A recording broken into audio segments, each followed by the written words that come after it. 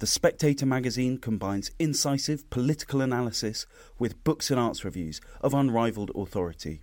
Subscribe today for just £12 and receive a 12-week subscription in print and online, plus a £20 Amazon gift voucher, absolutely free. Go to spectator.co.uk/voucher.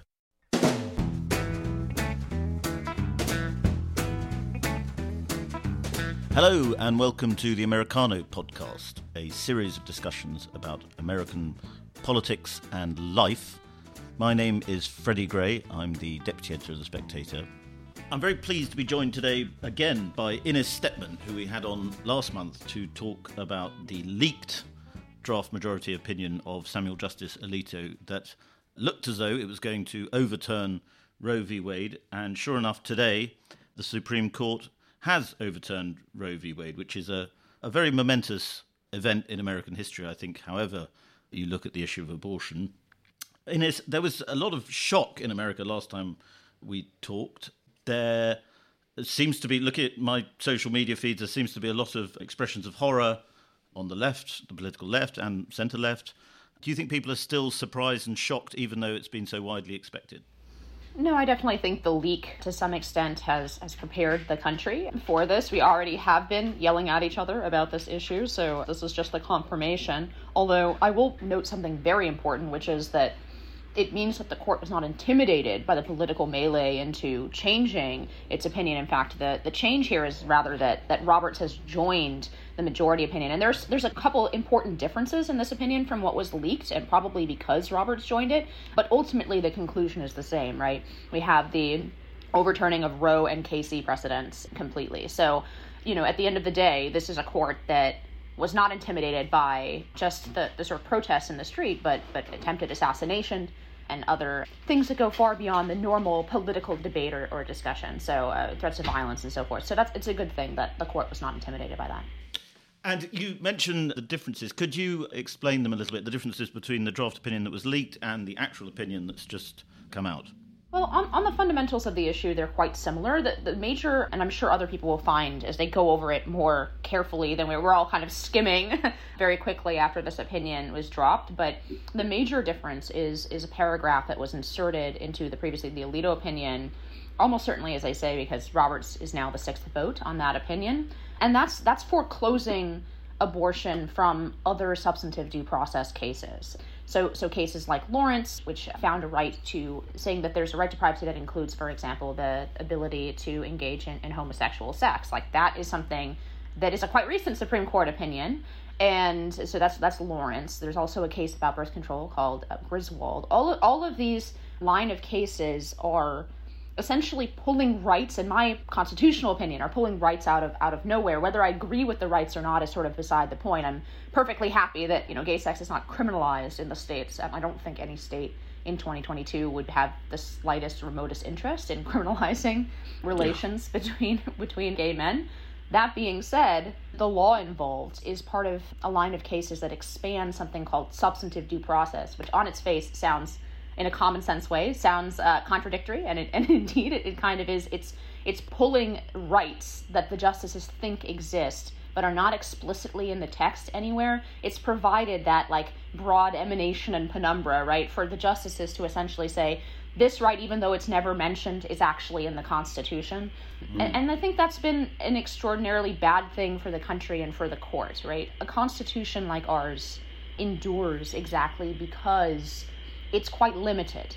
It leaves almost everything up to the normal political process, the process of, representative democracy, right? We elect representatives on the state and federal level, depending on the issue. They vote on the law we're going to have, and the Constitution essentially exempts certain rights from that process.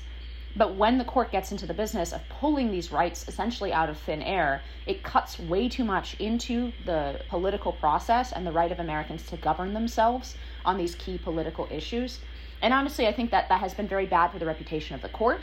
It's been bad for American democracy because, as you see, we have not been able, for example, to play out this issue of abortion in the American political process for the last 50 years. And it moves us further into essentially being governed on the one hand by the court, which is appropriately beyond democratic influence, and on the other hand, the administrative state, which is, in my view, inappropriately beyond democratic influence in the sense that bureaucrats are making decisions that elected officials once were. So I think this entire line of cases is quite pernicious, and Justice Thomas has a concurrence saying exactly that, basically. I concur in the opinion, I join the opinion in terms of the conclusion, but I dissent from this paragraph that sort of walls off other substantive due process cases. He says those cases are illegitimate going all the way back to Dred Scott, right? So, and I think he's completely right about that, unsurprisingly. You mentioned last time that quite a lot of pro-abortion legal scholars in America, and even, I think, Ruth Bader Ginsburg, agreed that Roe was bad law, it was badly constructed. And as you suggest, bad law does actually matter in the end because it affects the role of the court and it affects the way power in America operates. Do you think Ruth Bader Ginsburg, had she been alive today, would have concurred? Presumably not. No, she behaved quite differently on the court. As an academic, she wrote that Roe was a weak decision, fundamentally. She actually wanted to enshrine the right to abortion in something called an equality principle. She was trying to read into the Equal Protection Clause and then ultimately wanted the Equal Rights Amendment for women to be added to the Constitution too. And you can see in states that have had state-level ERAs, oftentimes you do see abortion cases, or obviously most abortion cases were sort of taken away from the possibility by Roe, but around the edges, for example, funding abortion, you have some states like Connecticut that ruled, their state Supreme Courts ruled that you must fund abortions, the state must fund abortions on the basis of an equality principle, that women and men can't be equal without abortion. So that was more the line of thinking that Ruth Bader Ginsburg was interested in. I have no doubt, though, that she would have voted to preserve Roe as second best, and as a justice, she frequently affirmed those principles, even though she thought they were sort of weak legally. Yes. And so now the issue will, as the ruling says, be returned to America's elected representatives, where quite a lot of people, I'd say, in the middle of this debate, which I think is where you are roughly, think is exactly where it should be. What do you think is going to happen now that this issue is with America's elected representatives? Yeah, I mean, first off, let's just remind everyone of what you just said, right? Roe v. Wade, overturning Roe v. Wade does not make abortion illegal in America. It returns the question to the states. And actually, the only people who are likely to have their law substantially changed in a way that they don't support are probably big blue cities and red states. Right here, I'm thinking about places like Charlotte, North Carolina, where the state legislature is considerably more conservative than the people in its largest city. So those are the people who are likely to have the laws changed in a direction that they don't actually like, because the overall state is probably more pro-life than they are. Americans overall actually tend, pretty consistently in polls, tend to be fairly comfortable with abortion, although not celebratory of it through the first trimester. You get a drop-off, pretty substantial drop-off about abortion in the second trimester, and then an overwhelming majority against abortion in the third trimester. I believe it's about 60 and 80% are against abortion in the second or third trimester, respectively. So you actually have what could be termed, depending on which side you're on, a pro-choice or a pro-life majority. Pro-life in the sense that it's considerably more pro-life. The average American voter is considerably more pro-life in the framework that Roe had enshrined, but is not pro-life from conception the way that you might see a couple super red states like go down that road and criminalize abortion, all abortion from conception. Can you clear up for our listeners, because there's some confusion in a lot of the reporting about Roe, because depending on what you read, it either sort of protected abortion in the first 2 trimesters, or if you listen to a lot of pro-life voices, they'll say it essentially protected abortion up to birth. Which one is it?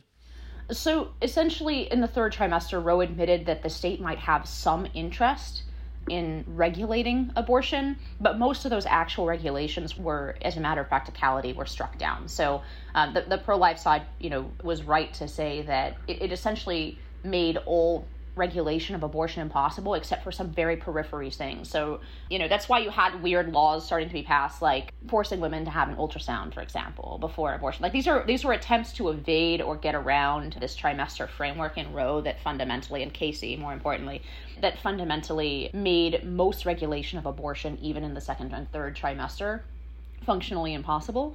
We saw one major attempt that was successful, at least moderately so, getting around that, and that's the Texas law that actually allowed a private right of action to sue when abortion was taking place, right? Essentially the idea being to allow private citizens to sue abortion providers out of business.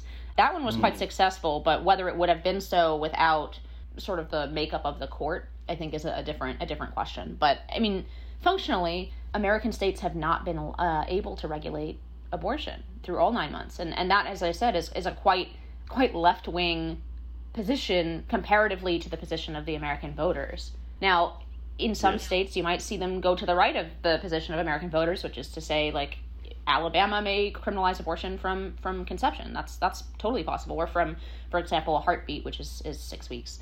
But ultimately, I think this is for the good. You will start to see states better reflect the position of their citizens on this important moral and political question. And I think it's a good thing that we exercise those kinds of atrophied democratic muscles, because increasingly there's more and more of us voting, in the sense that the franchise has expanded dramatically in the last, 100 years, but we're voting on fewer and fewer things, right? And abortion is one of the things that was taken out of the political discourse and is now returned to it, and we'll see what happens with that. It's interesting, isn't it, that this is the same week the Senate passed a fairly significant bill on gun control. And I find it strange how these sort of very almost retro culture war issues seem to bubble up at the same time. It's almost as if they're cosmically linked in some way. Yeah, it is a bit of it seems like a bit of a throwback to the moral majority, right? When the primary cultural issues in America were guns and abortion. And in Britain, we've got inflation and strikes. It's the same thing. So I would say, interestingly, those are two now, after today, I would say those are two cultural issues where the right has scored major victories, as opposed to all the other cultural issues. We've wholly lost, I say we because I'm a cultural conservative, we've wholly lost the educational battle. We've now lost the institutional battles in just about every institution, whether that's public or private, meaning, government agencies, all the way to Fortune 500 companies. But on guns and now presumably abortion, there are some real victories for the right to be had. And I suppose that says something about those traditional social issues. I do think they'll cut interestingly into the current realignment, because I think there are probably quite a few, for example, suburban women who are pro-choice, but nevertheless, for example, are deeply uncomfortable with things like critical race theory and gender ideology in their schools. And so they'll find themselves sort of split on these new culture war issues versus the old culture war issues. That being said, again, a lot of those women are going to reside in purple to blue states where the abortion laws are unlikely to be extreme, even if those states are allowed to regulate abortion. And in fact, the underlying law here in Mississippi actually only banned abortion after 15 weeks, which is the median position of the American voter. And most of Europe. Yes, absolutely. So Europe has much more sort of moderate laws on abortion. America was truly an outlier in terms of having as liberal an abortion regime as we had. I suppose we still have it, since there are some number of states that have trigger laws, which is to say that as soon as Roe v. Wade is overturned, those legislatures have already passed laws restricting abortion, usually to something like 15 weeks. From what you're saying, it sounds as though a political compromise should be possible. Perhaps Congress could pass an act that would more broadly reflect. Do you think that will happen? Are the political incentives there? I'm not sure the political incentives are there. I just don't think that anything on the federal level could probably get through the Senate. It has been interesting to watch abortion become, even though it had in some ways faded out from the new culture war, it still was definitely a stronger and stronger litmus test within the two parties. If you go back to the 1960s and 70s, we had a lot more pro-choice Republicans and a lot more pro-life Democrats.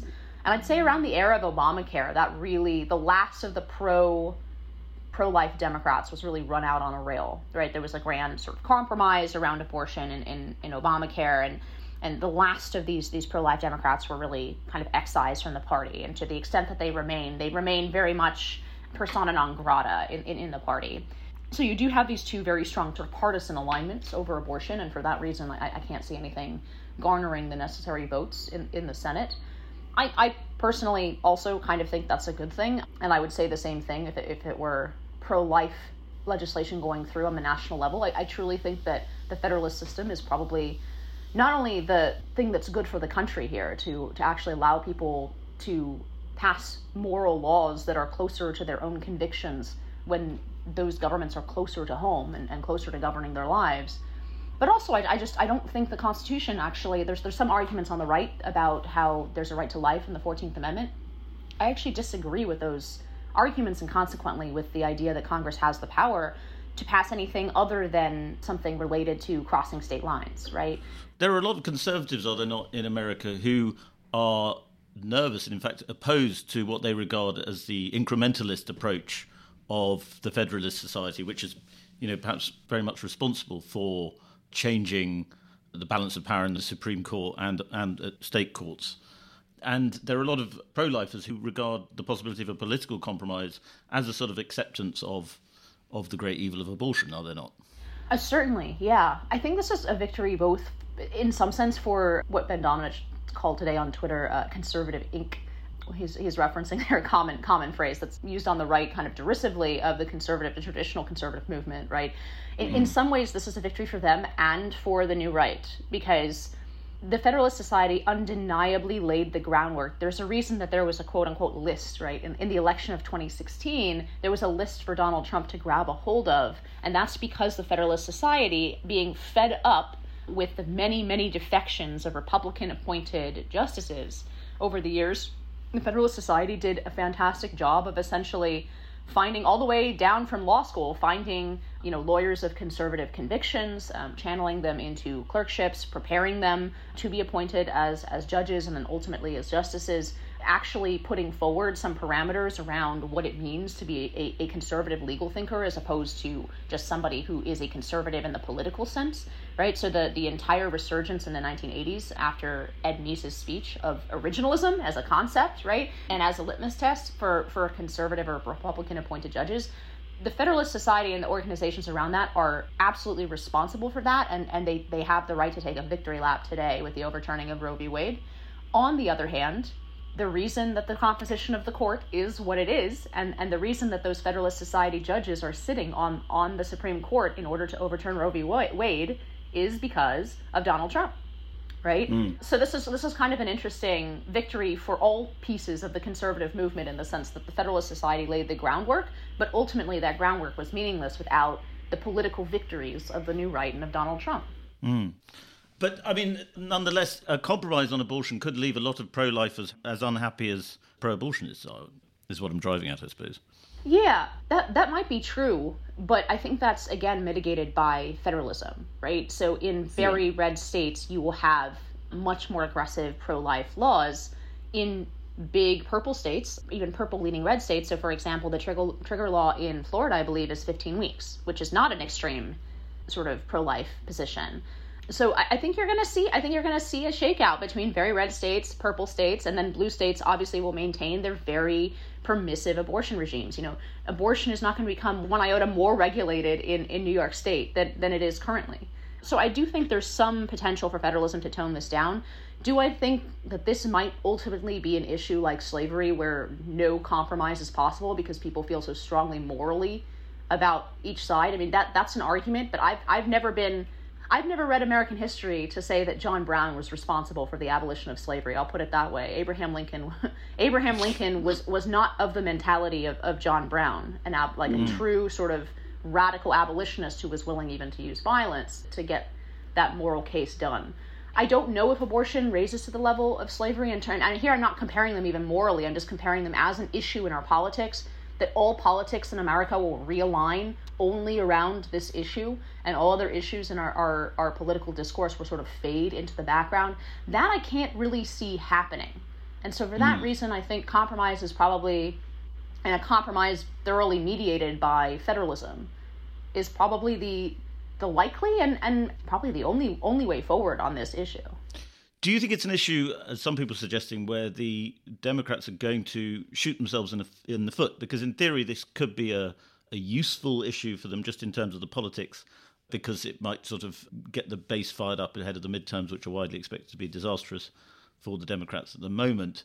But that they might go so too far because the sort of progressivist and rising, increasingly powerful part of the Democratic Party is so militantly pro-abortion, that they might sort of wink and nod about violence towards abortion clinics, towards pro-life groups, towards Supreme Court justices, which is very off-putting to sort of mainstream America.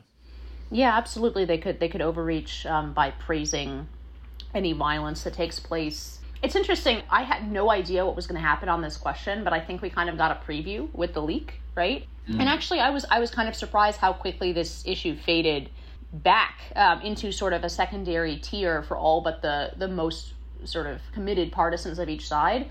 And I think, I wonder if that will be true even after this decision is actually made law, in the sense that there are so many other problems facing the American people right now, both cultural and economic, that I think their supply of outrage on this may be somewhat limited. And I would expect it to be good for the Democratic base, but I think there are a lot of people who may be very much pro-choice, but are, for example, suffering a $7 gas at the pump, or who are concerned about cultural issues that are kind of more important. Like if you're, let's say, a 47-year-old suburban mom who's pro-choice, which issue are you going to sort of vote on? Is it going to be the theoretical right to abortion, which probably in your purple state is not going anywhere? Or are you going to vote on the increasing radicalism in your child's school? So I thought this would actually split the coalitions more than it has, and I've been surprised to see it fade relatively quickly after the leak.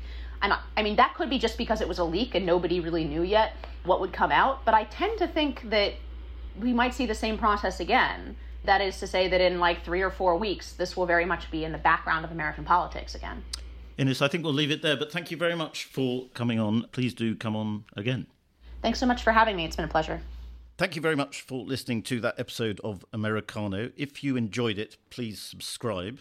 And if you really enjoyed it, please leave us a star rating, preferably 5 stars, and a review.